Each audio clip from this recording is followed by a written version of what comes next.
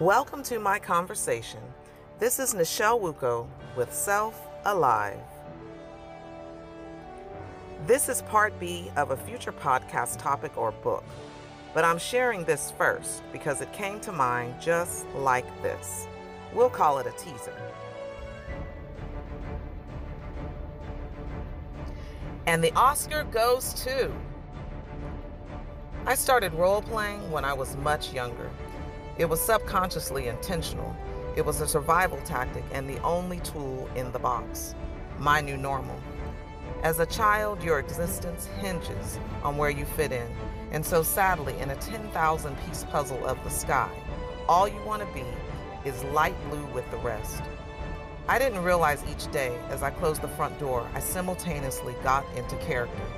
I wanted to fit in enough to not stand out, but I wanted to be noticed just enough to exist. I spent high school in character. It was exhausting and unfulfilling. Be who you are. Acting is a profession, not a lifestyle. So many people wake up each day, look in the mirror, and start their daily ritual of getting into character.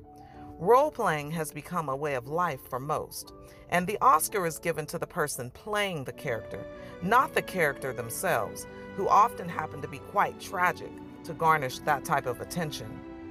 Boldly go forth. Be you.